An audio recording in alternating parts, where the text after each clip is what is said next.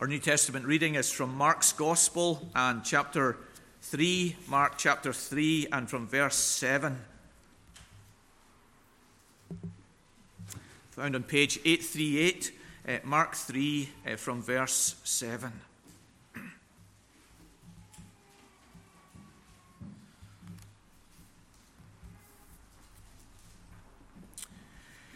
Jesus withdrew with his disciples to the sea, and a great crowd followed from Galilee and Judea and Jerusalem and Idumea and from beyond the Jordan and from around Tyre and Sidon. When the great crowd heard all that he was doing, they came to him, and he told his disciples to have a boat ready for him because of the crowd, lest they crush him. For he had healed many, so that all who had diseases pressed around him to touch him. And whenever the unclean spirits saw him, they fell down before him and cried out, "You are the Son of God." And he strictly ordered them not to make him known.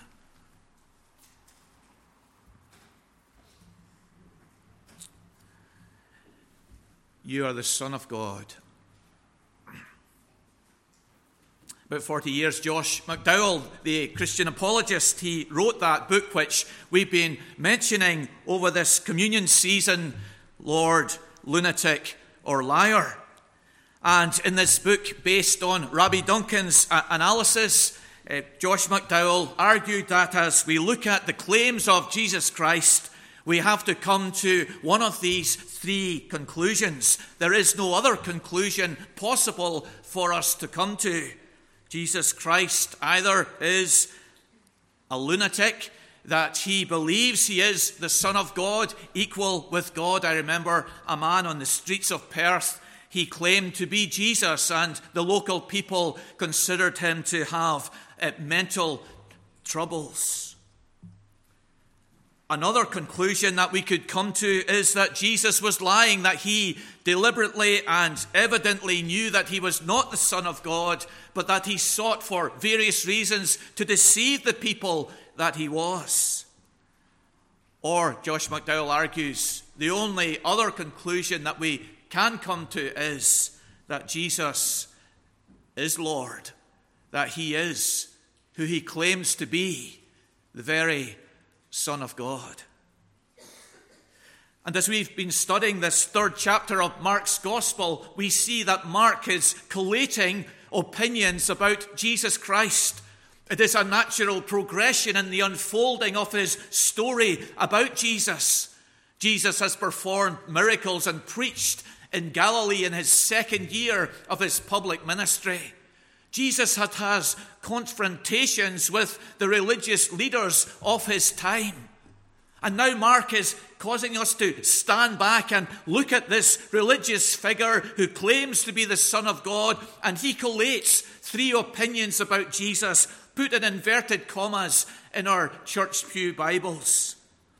In verse 30, we thought last week of the scribes and Pharisees saying that Jesus is performing miracles by an unclean spirit, that he was lying about the source of his power, that it was not God's spirit, but an unclean spirit. We thought last week also of the claim by his family in verse 21 that he was out of his mind, that he is deluded, that he misunderstands who his true identity or what his true identity is. And we come today to this third opinion about Jesus Christ. In verse number 11, you are the Son of God. And that is the opinion that Mark wants us to come to, and the opinion that we are to take with us as we come to communion today, as we break the bread, as we drink from the cup. We are to whisper to ourselves, you are the Son of God. Let's think of confessing Jesus accurately, first of all. You are the Son of God. What is meant in this statement? It doesn't mean that Jesus is the Son of God in the sense that the angels are called sons of God in Psalms and in the book of Job. They rejoiced when the foundations of the world were laid. They were created by God and so-called sons of God. Nor is it used in the sense that Christians, you and I, are sons of God by regeneration, by adoption. Nor is it used in the sense that Adam is called a son of God, created by God and in the likeness of God. But Son of God is used here and to be used by us in the most elevated sense, that he is of the same nature as God, that he is equal with God in power and glory, that he has had no beginning. The Nicene Creed sets it out for us: the only begotten Son of God, begotten of the Father before all worlds, God of God, light of light, very God of very God, begotten, not made, being of one substance with the Father. Son of God. Not in the sense that he was less than God, as the Arians claimed. Not in the sense that he's a form of God, as the Sabellians claimed. But that he was equal with God, having the very nature of God, yet distinct from God the Father.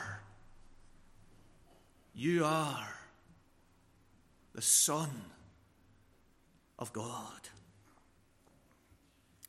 This is a remarkable statement within Mark's gospel, isn't it?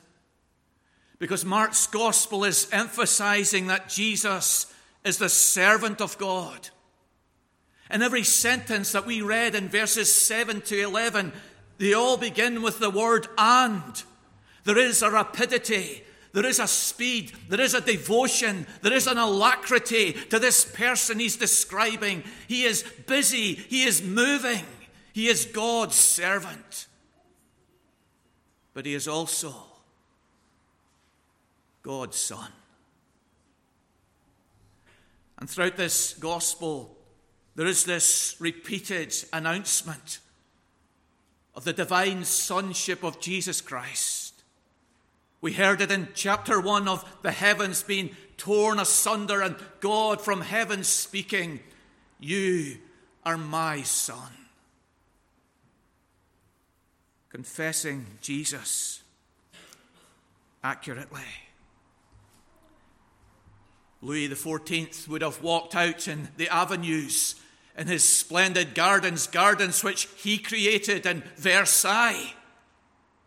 And he would have walked out there even though he was losing his hair. And the wind would sweep up those avenues and dishevel his clothes and his appearance. He didn't look like a king. But he was a king. He would wear no hat. He would wear no wig. He would wander around his gardens in this fashion. And here is God's servant, busy, humbled, rejected, threatened. But you are the Son of God. And it's crucial for us to confess Jesus accurately. Even though that humble appearance was very evident and gracious, he is the Son of God. Our confession 8:2 puts it like this: the Son of God, the second person in the Trinity, being very and eternal God, of one substance and equal with the Father. Not just a good man, not just a great man, but God-man. You are the Son of God. It means he's omniscient and he's with us in our needs. It means he's omnipresent and he's around us in our struggles. It means he's omnipotent and he's able to carry us in our weakness. This is far more than just a theological nicety or a doctrinal accuracy. As we come to communion today, as we break the bread, as we see the wine poured out, the body broken, the blood shed, underpinning our actions and our understanding is the divine nature of the one who gives his life to be the Savior of the world. Secondly, confessing Jesus humbly in verse 11, they fell down before him and said, "You are the Son of God." There's a brilliant contrast which Mark locks into verses 10 and 11, not apparent in the English, but it's there in the Greek. He uses the same Greek word in verse 10 and then again in verse 11 to make this striking contrast between the actions of the crowds and this confession of the divine nature of Jesus. The actions of the crowd is put in the phrase, "they fell upon him." What an image this is of crowds, and Mark takes his time over this, doesn't he? He says great crowds twice. And he details the origin of these crowds. He looks into the east, and they're from Transjordan and Idumea. He looks up to the north from Tyre and Sidon. He looks down into the south to Judea. And from all those locations, right around Galilee, crowds had converged on Jesus, and they're seeking to fall on him. The word he uses for their illnesses in verse 10 is scourges, the pain that's there. The agony of the illnesses that they're carrying is driving them to this location. And when they get there, they're trying to fall on him, to touch him. They recognize that he's a healer, that he has compassion and power to meet their needs and heal them physically. They try to fall on him. But those who confess his divinity, they fall before him. They have a greater understanding of his identity. He's more than a healer. He's more than a man of incredible compassion. You are the Son of God. And in this moment, it seems that the veil of this world is pulled apart, and we're allowed to see into how things operate in the spirit world. Here are the demons in the presence of Jesus, and they fall down before him. You are the Son of God.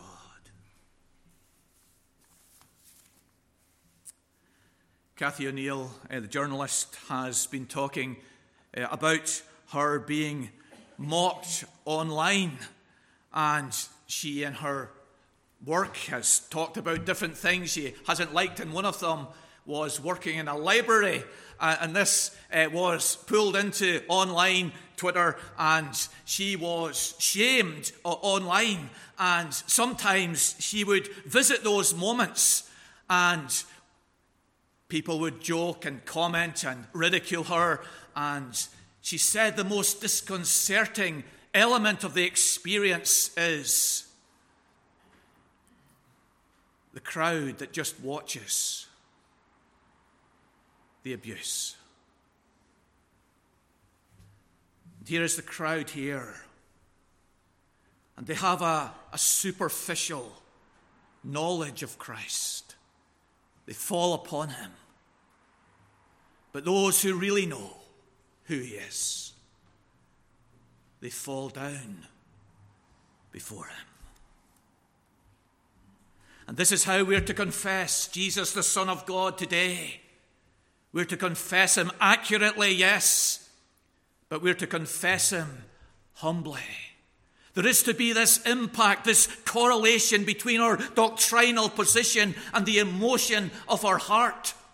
It's to affect us, to move us, to alter us in our understanding of ourselves, that it's Jesus who's the great one and not myself.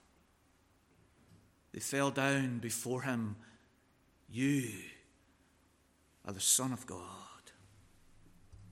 Wasn't this Calvin's point? Wasn't it at the very beginning of his Institutes when he talks about the essence of true wisdom consisting primarily, he says, in two things: a knowledge of God and a knowledge of ourselves. And we cannot have one without the other. To know God leads us on to know ourselves. To know ourselves leads us on to seek God and his mercy. The two are interconnected, and here we have it before us, and it's been presented to us today as we come to communion. You are the Son of God. And that leads me on to ask, well, who am I then in the presence of the Son of God? I'm an unworthy woman, an unworthy man, but one who believes in you for your grace. Confess him accurately. Confess him humbly. And thirdly, as we come to communion today, we confess Jesus sincerely. And this moves us on to verse 12. This unusual command of Christ: he strictly ordered them not to make him known. This has been a problem to ourselves and to scholars as they've looked at this command of Jesus, not only here, but in other places. We came across it in chapter 1 with the leper. Jesus healed him. And our natural thought would be, well, let him go and tell everybody what Jesus has done for him. Or again, in chapter 9, when the disciples come down from the transfiguration, Jesus says, now, don't tell anyone. And why does Jesus do this? That's the question that we're left with, and it's not an easy question to answer. One reason, perhaps, that's suggested about this is the strong nationalism within Galilee, and they were ready to get behind any new person who gave the hint of standing up to the Romans. And if this claim was broadcast and repeatedly published, the crowd would latch on to the wrong idea that here was one who could redeem them from the imposing governance of the Roman Empire. And Jesus didn't want the crowd to get the wrong end of the stick. Perhaps another reason is that the confession here, it's jumping the gun. Jesus is taking along his disciples gently. He's unfolding his true identity in measure. And this would be too much for them at this moment. And so he silences this confession at this time. But I think the best suggestion is